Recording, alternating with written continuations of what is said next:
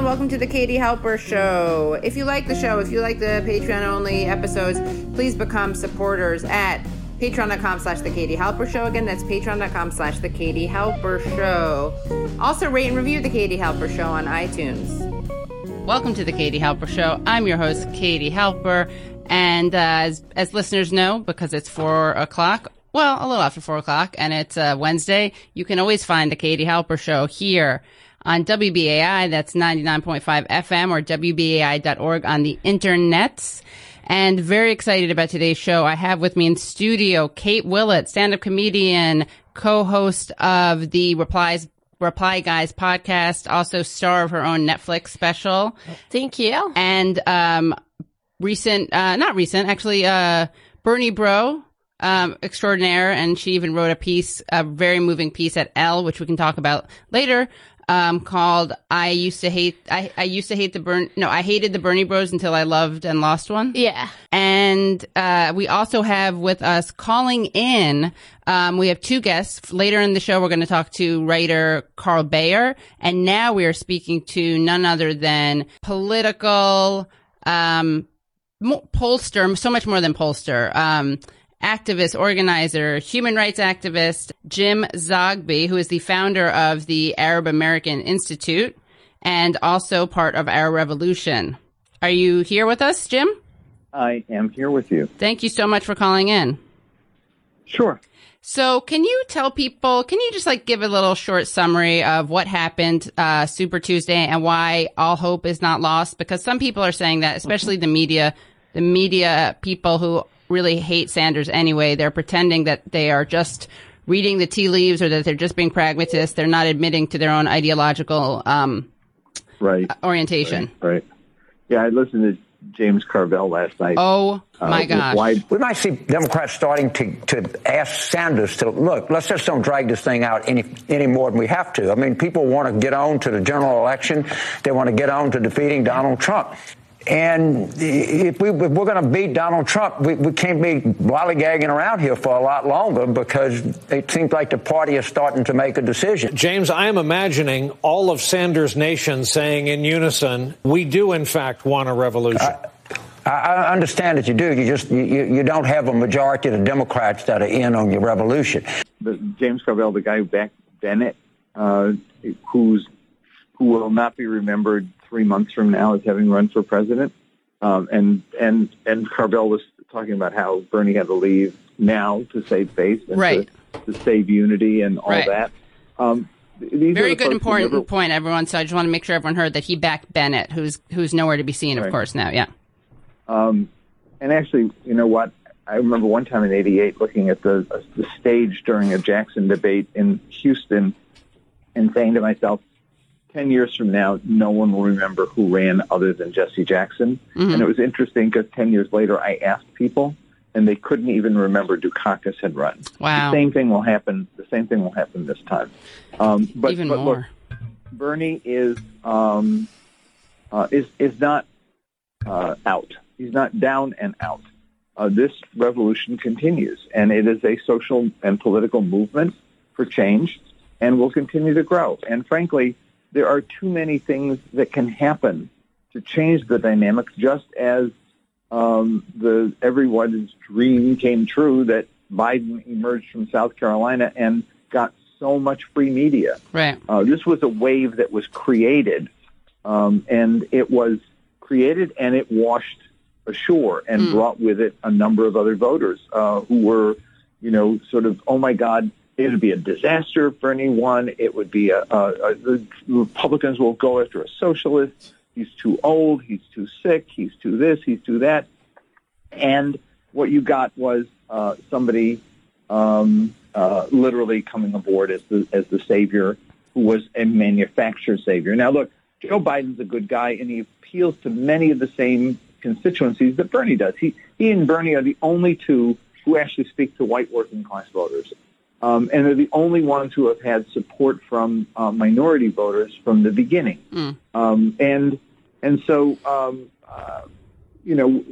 that's where we are. It is a two-man race right now, but anything can happen. Biden certainly is not to be counted on not to make a huge screw up before this is over, to say something so awful or to display how out of touch he is, even in some cases with his own right thinking. So it's not out. Number two, there are states coming up that are Bernie states. He's going to do well in Michigan. He's going to do well in state of Washington on the 10th. And states that follow where he'll do well. I think he's going to do well in Midwestern states. People don't understand the appeal that Bernie has. Remember, he won West Virginia last time, and these are states that still can be won. So we're going to go to the convention. It's going to be a brokered convention, and we'll see where we go from there. But Bernie represents something that no one else in this campaign does represent, a consistent political philosophy, has a consistent base of support. Everyone else's support base is amorphous and sort of comes together like steel shards when you hold a magnet and they kind of come together. Take the magnet away and they fall apart. With Bernie's, they don't fall apart. They stay together with Bernie because he owns that constituency. No one else does. So any event can bring about change in the dynamic here and bring people back to Bernie. He wins a couple states on the 10th, and the change will occur. I mean, the wave, the Bernie wave, will come again as it did after Nevada. So we're not out of this at all. And frankly, I knew from the beginning we were going to be in it for the long haul. No one was going to give us this nomination. And frankly, at the end of the day, the party's going to have to make a choice. Do they want to win or do they want to risk losing? I think Bernie is the guy who will carry us through in November, and people got to think smart. And I'm not sure yet that they do think smart. Right. Can you comment on the alleged involvement of Barack Obama behind the scenes? I don't know if that's something you are privy to. I don't. Okay. Obviously, I've heard the stories, but what I do know is that everyone else weighed in. So why not him? I mean, the point is that superdelegates didn't get to vote, but what they did get to do was put their thumb on the scale by almost an organized. It was almost like the Mormon Tabernacle Choir. It was an orchestrated symphony of voices with the very same message. We'll lose down ballot. It's too radical. And it went on from there. This was worse than superdelegates declaring. This was superdelegates and party elites creating a massive national scare, with MSNBC being the main vehicle for it, but the other networks falling. There was a feeding frenzy. I mean, it was PAC journalism at its worst, and it took a toll. There's no doubt that it took a toll. But what Gene McCarthy said way back when he ran for president, he said the press is like crows on a high wire. One lands, they all land. One takes off, they all took off. Right now, they all landed on Biden's wire. They'll take off. That can occur. Right. Pardon me for saying that. That's okay. But it can easily occur, and we will see where we go from here. But we're not out of this yet. Biden's not the nominee yet, and frankly, I feel good about the fact that we're as close as we are, given the fact of all the forces that were arrayed against us in this campaign, especially demonstrated over the last couple of weeks. So if the media fell in love, they were like silly teenagers, right? Mm-hmm. They fell in love with Warren, they fell in love with Buttigieg, they fell in love with Amy Klobuchar. I mean, imagine people on MSNBC saying Amy Klobuchar sounded the most presidential of anyone up on the stage. But they had this all the way looking for someone to love that wasn't Bernie. They found it in Biden after ignoring him for the longest time.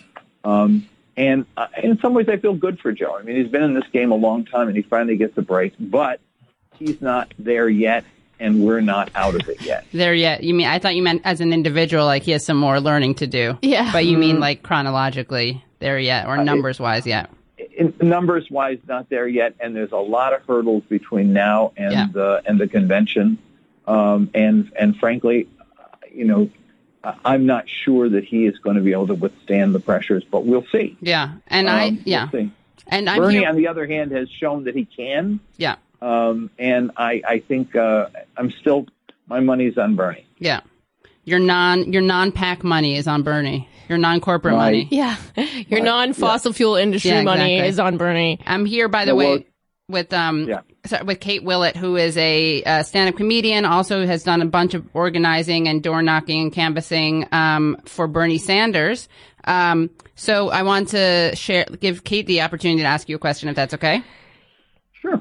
Yeah, I guess I have two questions. One is, like, what states should we be watching for, that might be really good for Bernie? What states should, like, people who canvass be focusing on? And the second question is, like, what is the likelihood that, can Joe Biden at this point take, can either candidate, I guess, get just a majority of delegates, or are we past that point? I think from the beginning, no one was going to get the majority of delegates. I didn't think that was going to occur, and it's not going to occur now. I just don't see it in the cards. But the states to look at, I think, are I think Michigan's a big one, and Bernie's going to do well there. And I think we're also going to see Bernie do well in the state of Washington. Those are two big ones coming up. And I think that those are places I'd focus my energy on. Great. And anything else that you want to say in terms of some of the conventional wisdom that's being kind of taken in and not challenged that you find more frustrating than other things? Because as someone who you have tons of experience, you've been involved in the Democratic Party for I don't remember how many decades. You can tell me. And you're also a pollster, an analyst of polls. What is the most frustrating? What are the biggest myths you'd like to shatter?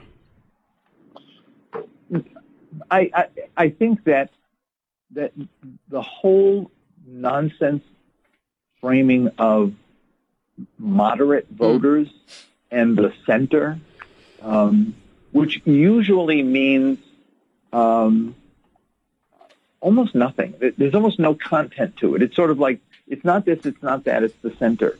What is the center? The center is it's either Medicare for nobody or Medicare for all is Medicare for some people. I mean, I don't know quite what it ever meant. What in fact the center is, it depends. It also depends if you define it on social issues or economic issues, so that you had a situation where Joe Lieberman, could call himself a moderate, and be in the center because he was good on some social issues, but stunk on everything else, right? And so if you define the right-left as they ought to be defined on economic issues, then basically you get a very different picture. There is no center. There is either government, there's either no government and pure unadulterated greed, or there is the other side, which is government serving as a tool to create economic, political, and social justice and environmental justice. And that's where Bernie is. The center is what? That the government does not so much and maybe just a little bit. And to argue that there's a whole lot of white working class voters out there who are centrist, that is to say, who don't want the government to do stuff, who don't want the government to intervene, is sheer nonsense. Right. It's not just as people have made the argument about public schools and about fire department and about highways, et cetera. They also, in all the polling you see, they want Medicare for all. They want free education. They want student debt forgiven. They want to have their livelihoods protected from the fraud of banks, et cetera, that have been ripping them off for a generation. So that the idea of that we need somebody to appeal to moderates, meaning somebody who is not aggressive in protecting the rights of people, meaning someone who is half-heartedly interested in providing services that people need. That means somebody who is not passionate and doesn't care much about making sure that health care is a right. I mean, it doesn't mean anything. So when I hear that term moderate, I get really angry because it's a lazy person's way of describing something that they really don't understand. And I think that we all ought to question it and challenge it when we hear it, that we need to go after moderate voters. Right. And sometimes they mean, people who are Democrats use it and describe somebody who is very much like a liberal Republican, and Republicans use it to describe somebody who's a conservative Democrat, right? And both of those are at this point dead animals. They don't exist anymore. They're extinct. what we're left with is the sheer unadulterated greed of the elites versus the incompetence of Democrats who've never figured out a way to make government work. And then you've got Bernie Sanders, who is saying there is a way to make it work, and that is to build from the bottom up a social movement that will give us the votes we need to make the dramatic and radical change we need so that people's lives are improved. Great. Thank you so much, Jim Zogby. Thank you so much for taking time out of your extremely busy schedule. I don't know how you do as many things as you do, especially that you're not like 25. No offense. You're like, 35 or something. But... I think 78 is still young, actually. Oh, very good. I think even if you were 78 and you had a heart attack, the world would be your oyster. Stents. Okay. Stents. No. We're just using. Okay. Just want to make sure. Thank you so much. Thank you. Bye-bye. Bye. Bye-bye.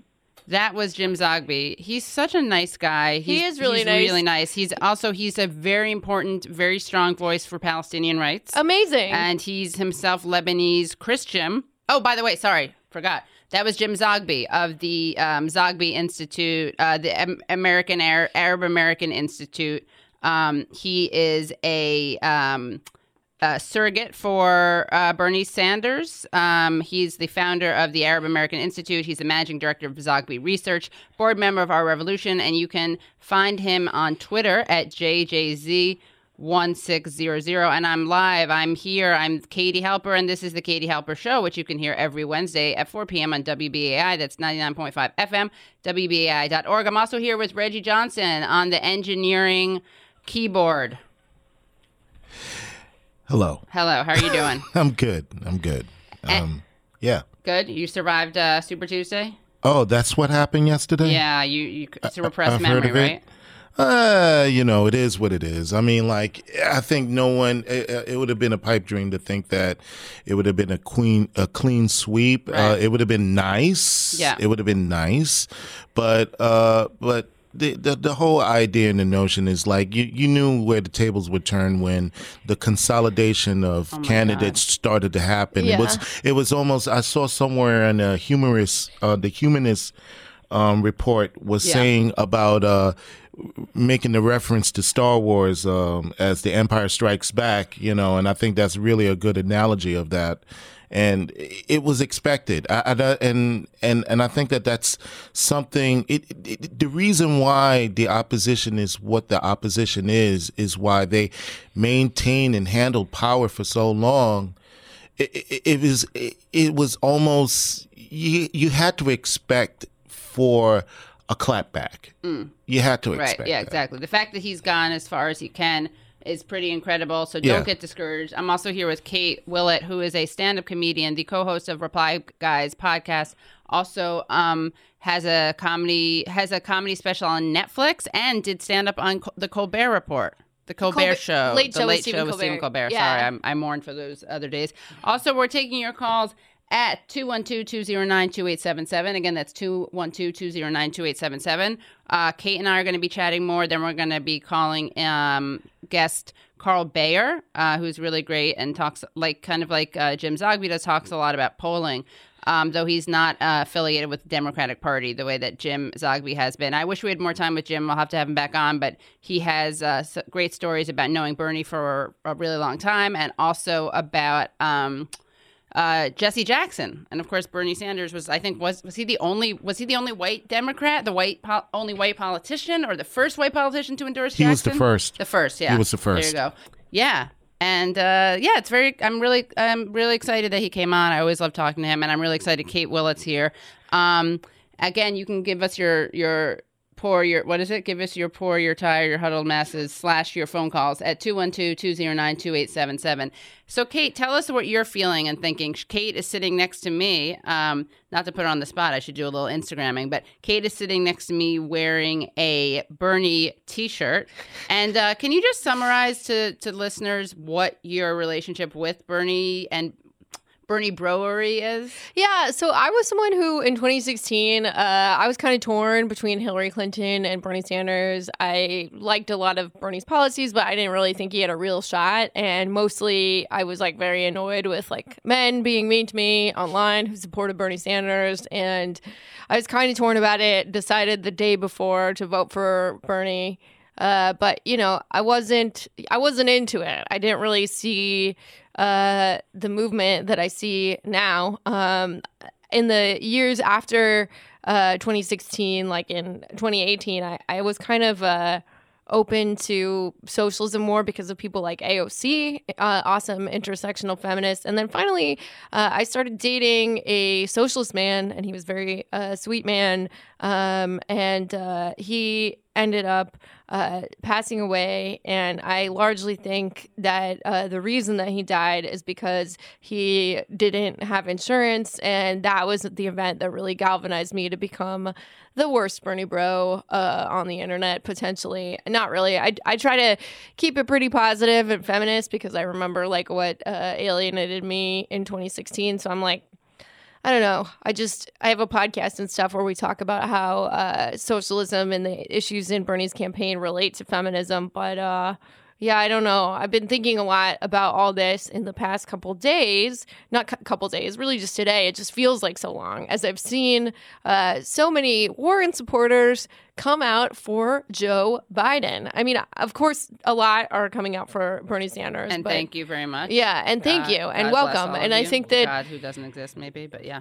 Yeah, and I think, you know, probably a lot of Warren supporters are going with Bernie Sanders, but I see this repeated take, including by some journalists, you know, that like, oh, well, you know, because some Bernie supporters did snake emojis towards Warren, you know, they're going to vote for Joe Biden now, which, first of all, I don't really buy. But second of all, it's like... You don't buy, like, you don't believe them? You think they're just being, like, they're going to get over it? Or? I believe that they would have voted for Joe Biden in any case. Oh, I see. Their Warren support was performative or...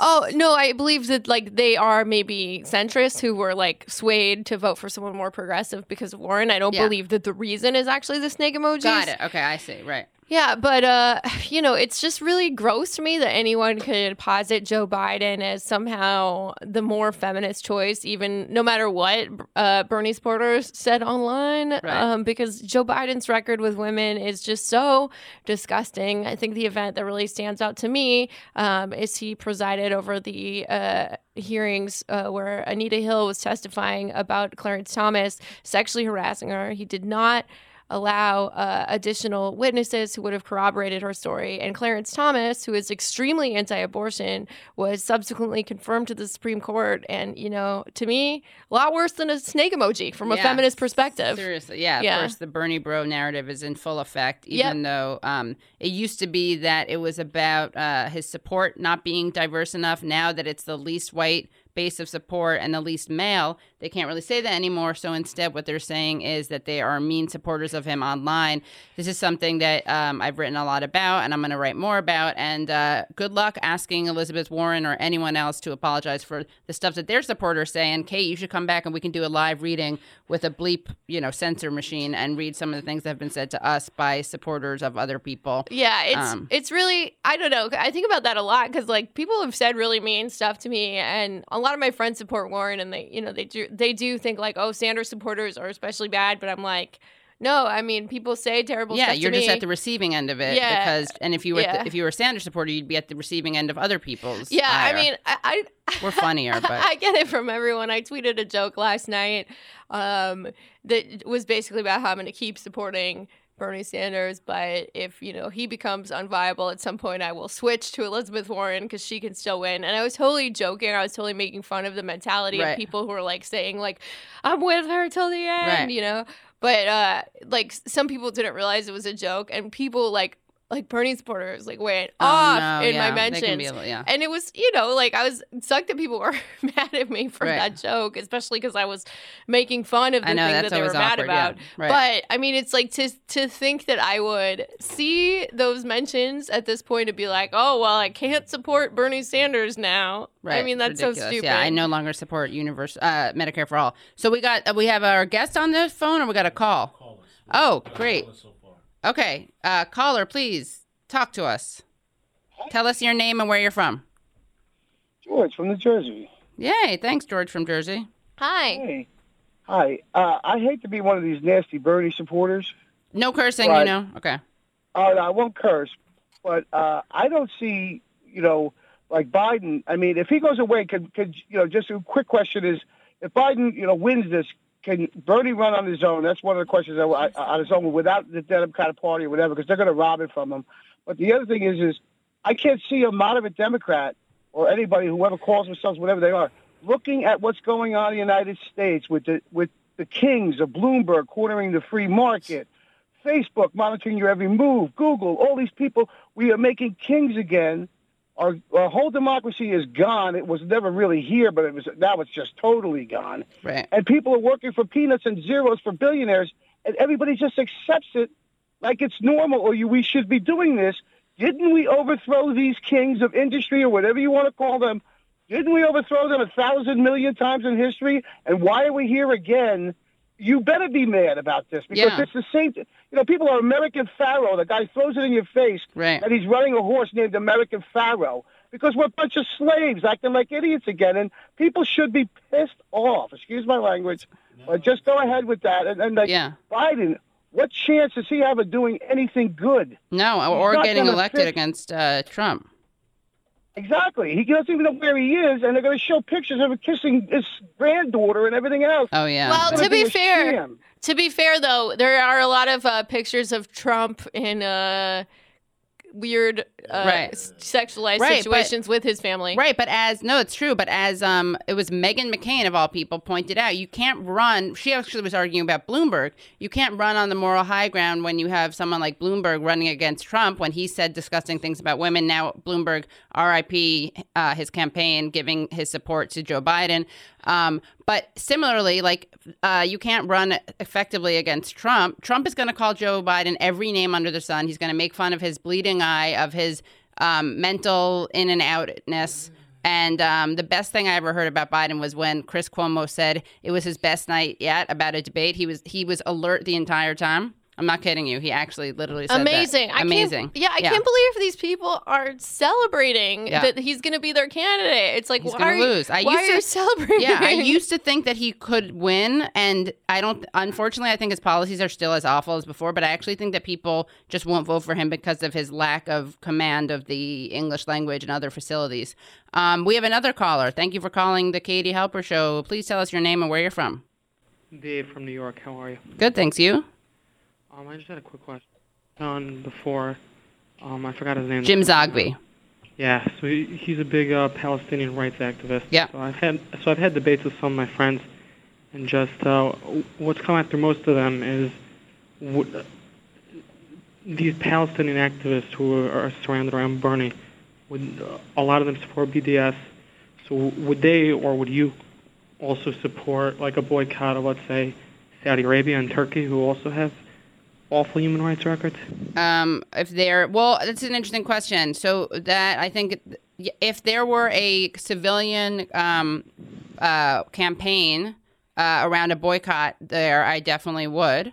I think you also don't have to support BDS to believe that it should not be illegal and that it's a major violation of free speech to make it illegal, which is why you have groups like J Street, which oppose BDS, defending the right of people to engage in it. So yeah, that's, yes, of course. And the thing is we should, I always say that Israel is America's wife and Saudi Arabia is America's side piece. That's good, right? Both countries have terrible human rights records. I would say that, yeah, obviously there's more freedom in Israel, but the discrepancy between the freedom that they claim, the democracy that they claim, and what they actually put into place is pretty shocking. And nobody ever says that Saudi Arabia is a democracy or we have a special relationship with them because we keep that one hidden. Is that yeah. I think that was maybe a leading question, but I have no idea. Hopefully I led it back to got to the source. We got another call before we speak to our next guest. Thank you. Tell us your name and where you're from. Carl Baer calling. Oh, sorry. We got two. We got a little tete-a-tete. Should we? So we got Carl and we. Let's do the call first and then go to call. Okay, Carl, yeah. Go to caller first. Oh, caller. Got it. Okay, there's a Carl. Okay, we're going to take our non-Carl caller, and then we're going to bring you in, Carl, and have you on for the rest of the show, okay? Great. Sounds good. Thanks. Okay. Yes, caller, not non-Carl caller. Please tell us your name, where you're from. This is still Carl. Okay, I see what you're doing, trickster. Okay. Okay, let's try it now. Caller? Hello? Yes. Hi, can you tell us your name, where you're from, please? Yeah, Mike from Rockland County. Thank you, Mike. Welcome. All right. My question is this. I got a really good job, got a nice raise, got a nice bonus, bully for me. My 401k is doing good. Why would I want to change now and vote for Sanders? That's actually a really honest question. Well, there's the climate. I don't know if you have any kids or any friends with kids or you care about future generations, but Sanders is much better on the climate than anyone else in the race. Are you still there? Yep, I'm still okay, here. great. I'm listening.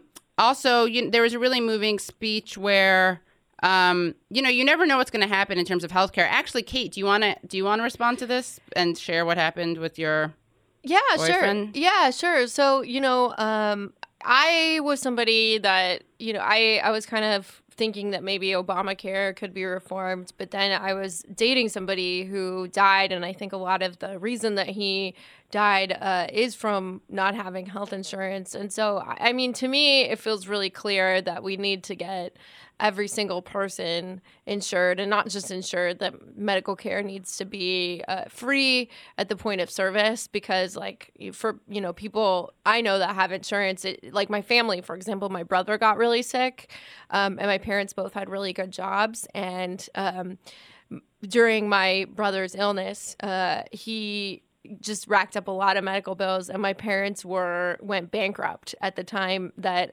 they were, really should have just been focusing on taking care of my brother. And while he had an illness, it was extra hard for them to deal with the emotional situation of having a child that was terminally ill, but then also to be thinking about losing their home on top of that was just an incredibly bad situation. And so I think, as much as we can all think that, we're fine in a given moment, or people are happy with their private insurance, we never know what is coming next, really, Yeah. And your boyfriend, who's a really talented comedian, this is in your piece, so I'm not sharing anything, but he could no longer afford to see a psychiatrist, right? Yeah. And then and so it's really tragic. And I also just think if you have I think basic empathy requires it, but also if you're from the perspective of self-interest, you have the healthcare, you have the climate, also war. We're going to be safer in this country if there's less if there's less foreign intervention, and Sanders is the best on that too. And also, even if you're totally self-interested, the more income inequality, the more instability there is. Violence. I came from a very low-income family, and I've done very well. I went to college, worked 2 jobs to pay for that. But my whole issue with the healthcare is I have friends that just basically they're in their 50s and they're still in the basement smoking weed all day, and they're thinking someone else should be paying their bills for them. And to me, I'm getting up and I'm contributing. Yeah, but I kind of get it. Well, there's so many people who aren't just. I don't care if you're. People who smoke weed, I think, I don't know if their existence negates the right to health care that exists in every other industrialized country.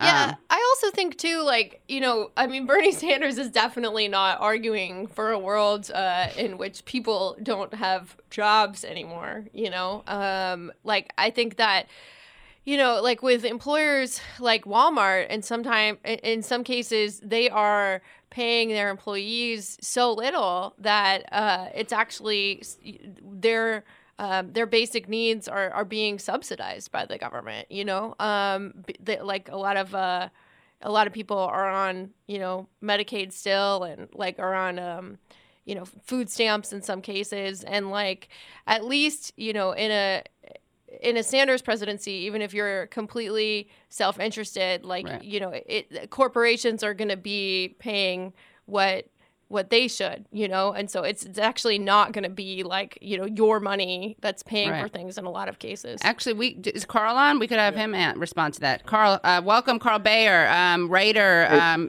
for places like Jacobin. Also, we've had you on a bunch, and you wrote about the global Green New Deal. I don't know if you were able to hear that guy's question. So he's just asking why he should vote for Sanders. Yeah. Right. And if he does well financially. As I understood it, so he's done pretty well financially. You said you came from a poor family. Was that right? Very poor, yes. Sure. My father was out of work most of the time, and we lived on government cheese. Mm-hmm. Do you have like siblings or any other extended family that's still sort of working class or poor or anything like that? Just about everybody's dead in my family. Oh, wow. Like sole survivor, died very young. So when you think back then to when you didn't have much money, did you feel like there are certain things that would have helped you out? Like you said, you're living on government cheese, right? That's a welfare program. So you were using you did get some help from the government, right? Yeah, government cheese. Yeah. So we don't really disagree that the government should have some kind of role here in helping people who aren't doing well, giving them a basic safety net so that they can get by. So, for example, I think you seem to agree that government cheese programs, food stamps, that kind of thing, that's a good thing. That helps poor people. So I guess the only question then becomes what's the distinction you see between, say, giving somebody government cheese and giving them health care, two things that they both need to live? Okay, well, as I brought up the example with, quite a few of my friends, they feel that they're just entitled to it. They shouldn't have to they shouldn't have any skin in the game. They shouldn't have to go out and contribute towards anything. It should just be handed to them. They shouldn't have to do anything. And that's kind of like, I don't want to be stereotypical, but like a lot of the Sanders supporters that I'm friends with, that's how they feel. Well, you're out there, you're working, Mike, you should be supporting everybody else. And I've always believed, the only way you really get anything is if you have some skin in the game. So just to clarify one point about this, when we talk about Sanders' health care program, his Medicare for All program, this is not being paid for. Like when you're paying for it, this is not you paying for tons of other people. The income, the revenues for that, or the income for Medicare for All is largely coming from relatively wealthy people, like very, very wealthy people who, I'm just taking a fair guess here, you're relatively unlikely to be just because nobody is that wealthy. Your average person... I'm not Bill Gates, sorry. You're what? I'm not Bill Gates. Right. Not Bill Gates, yeah. Right, yeah.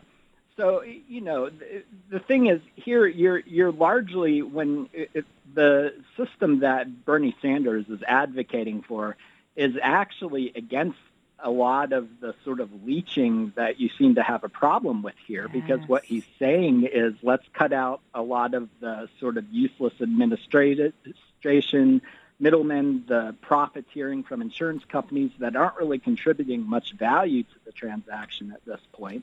And he's just saying, let's just simplify this so that you are paying what this care is actually worth, what the rest of the world is actually paying for it. Let's just have a simpler program that way. And so you cut costs massively that way. You aren't paying as much as you were before generally because you're not paying copays and deductibles now. You're just paying, a lower tax fee, especially because you're middle class. It's only when you start getting up into the upper tax brackets that that it becomes a question of you paying for other people's health care at all too. But, so that's my congressman, and I asked him in a town hall, and I'm gonna drop off after this and let you folks get on with your show. But he told me I do not want universal health care, and this is Sean Patrick Maloney. You don't want it. He says, trust why me. did he say that? he told me where he's from. I guess he's from Canada. He says, you don't want this. Oh, God, that You're trope. better off with what you have. Well, I wonder what kind of what kind of health care he has. I couldn't tell you. Well, if he's in the States now and he's my congressman, he's probably got damn good. Yeah. And it's probably provided by the government, right? Provided by us. Yeah. Yeah, so there you go. Wow. That was a nice full circle. I would just encourage you, if you like, you can Google Bernie Healthcare Calculator. Oh. And that gives you an idea of what kind of taxes you're actually paying into this, as opposed to what you're getting out of this. And I think you're going to find that, if anything, it's just lowering your own bills. So just from a completely self-interested perspective, setting aside the whole thing of should we be helping other people? Well, I think we should. But just setting all that aside, I think it's still in your advantage to take a look at that. So I would encourage you to do so. Well, thank you both. Thank you all for the conversation. Thank have a you. great rest of the show. Yeah. Thank you so much. That was great. And Carl. Hey, Carl. This is Kate. I know you from online, but not in real life. And this is Hey, and Reggie's here. Hello there, Carl. Hey. So thank you so much for calling in. Tell us why, as a lot of people are saying, that Bernie no longer has a path to the nomination. Tell us what the reality is. I think that's silly. So, after the first one or two states, especially after Iowa, we got this big narrative that Joe Biden had just completely collapsed. And this was fed by, Nate Silver has his little predictor that swings wildly, and it showed Biden just dropping off of a ledge. But if you looked at the campaigning they were doing and the spending they were doing, it was always perfectly clear that Biden was not going to do well in the first couple of states, that he was going to suddenly become very competitive in South Carolina, and that Super Tuesday is where the big fight was going to begin. This is how the polling always looked. I'm here in Virginia campaigning, and the night before I was speaking at a Sanders event, and I told everybody there flat out, we're the underdogs. I'm expecting us to lose. That's why you have to knock on as many doors as you can. So none of this should really surprise us.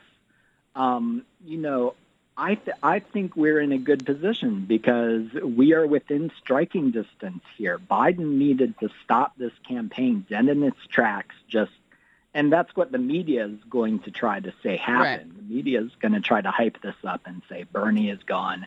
And then, of course, the perpetually pessimistic left is going to say the same thing because we're all waiting for the sky to fall constantly. Right.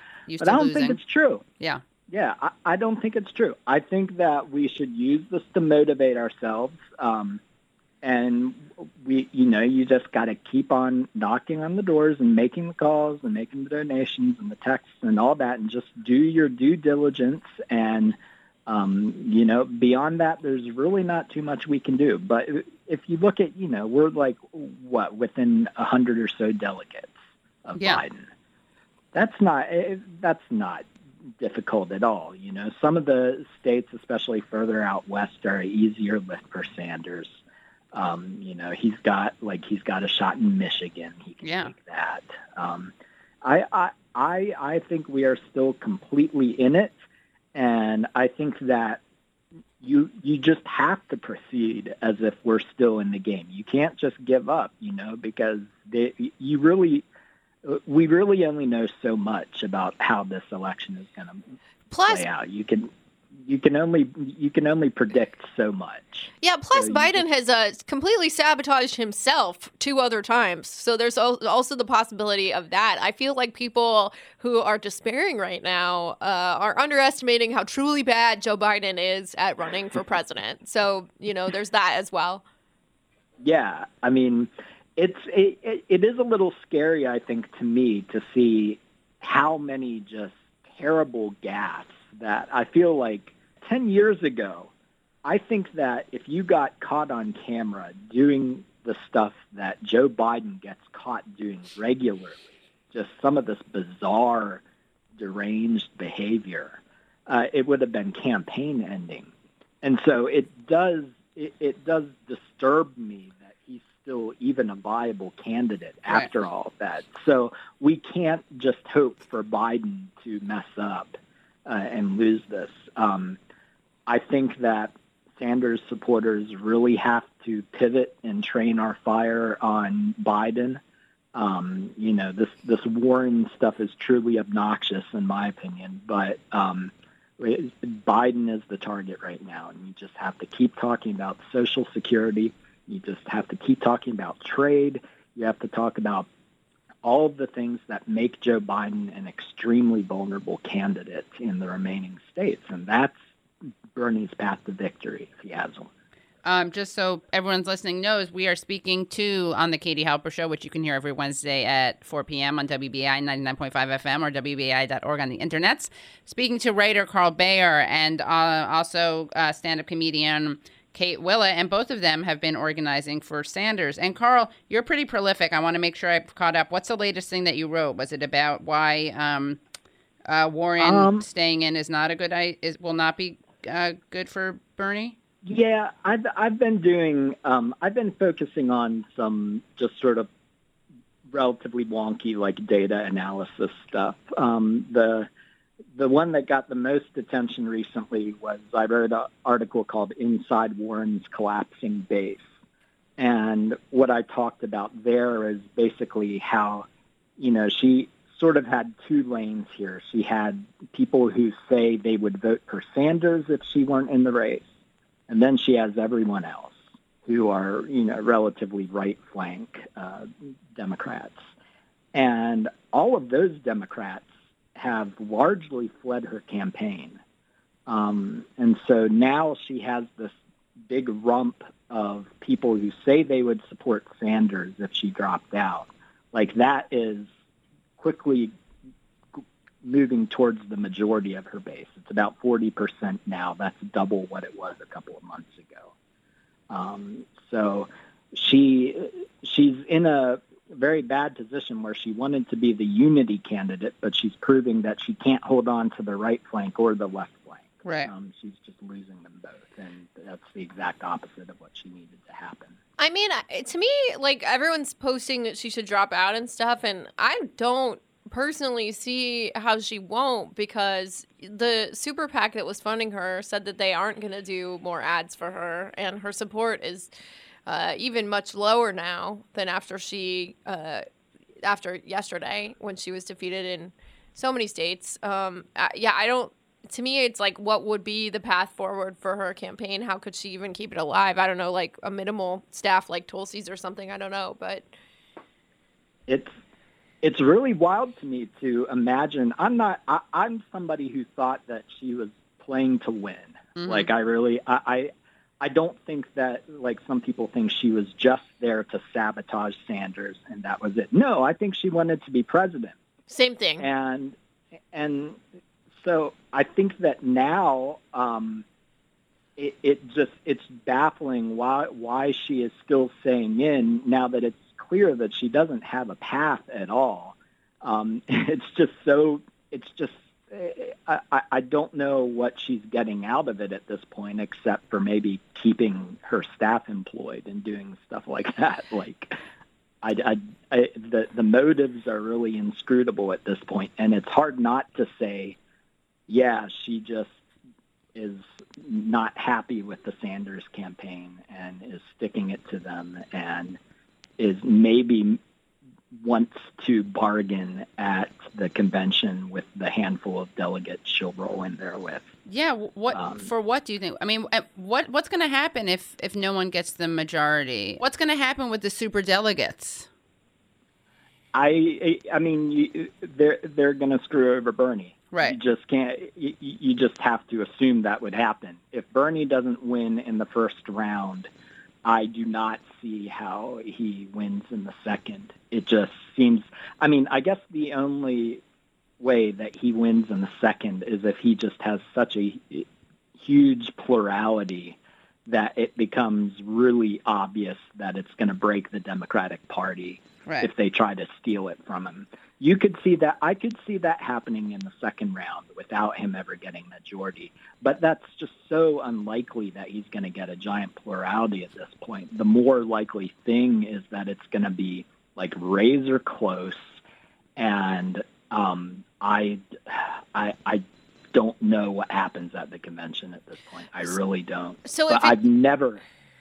Sorry. No. I was just going to say I've never ever thought that our path to victory involved some kind of delegate pooling scheme with Warren, because nobody ever explained how that could actually work, and we never actually had a good reason to be confident that Warren would participate in that. Right. Even so is it? I mean, so basically, is our hope at this point that Bernie?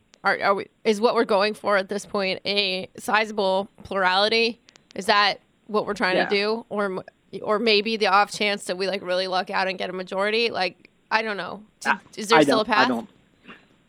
I don't think a majority is likely. I forget what Nate Silver has it at, but it's something very low, like I think like 11% or likelihood. I mean, it's just not very likely that he's going to get a majority at this point, but you can still hope that he gets a very large plurality.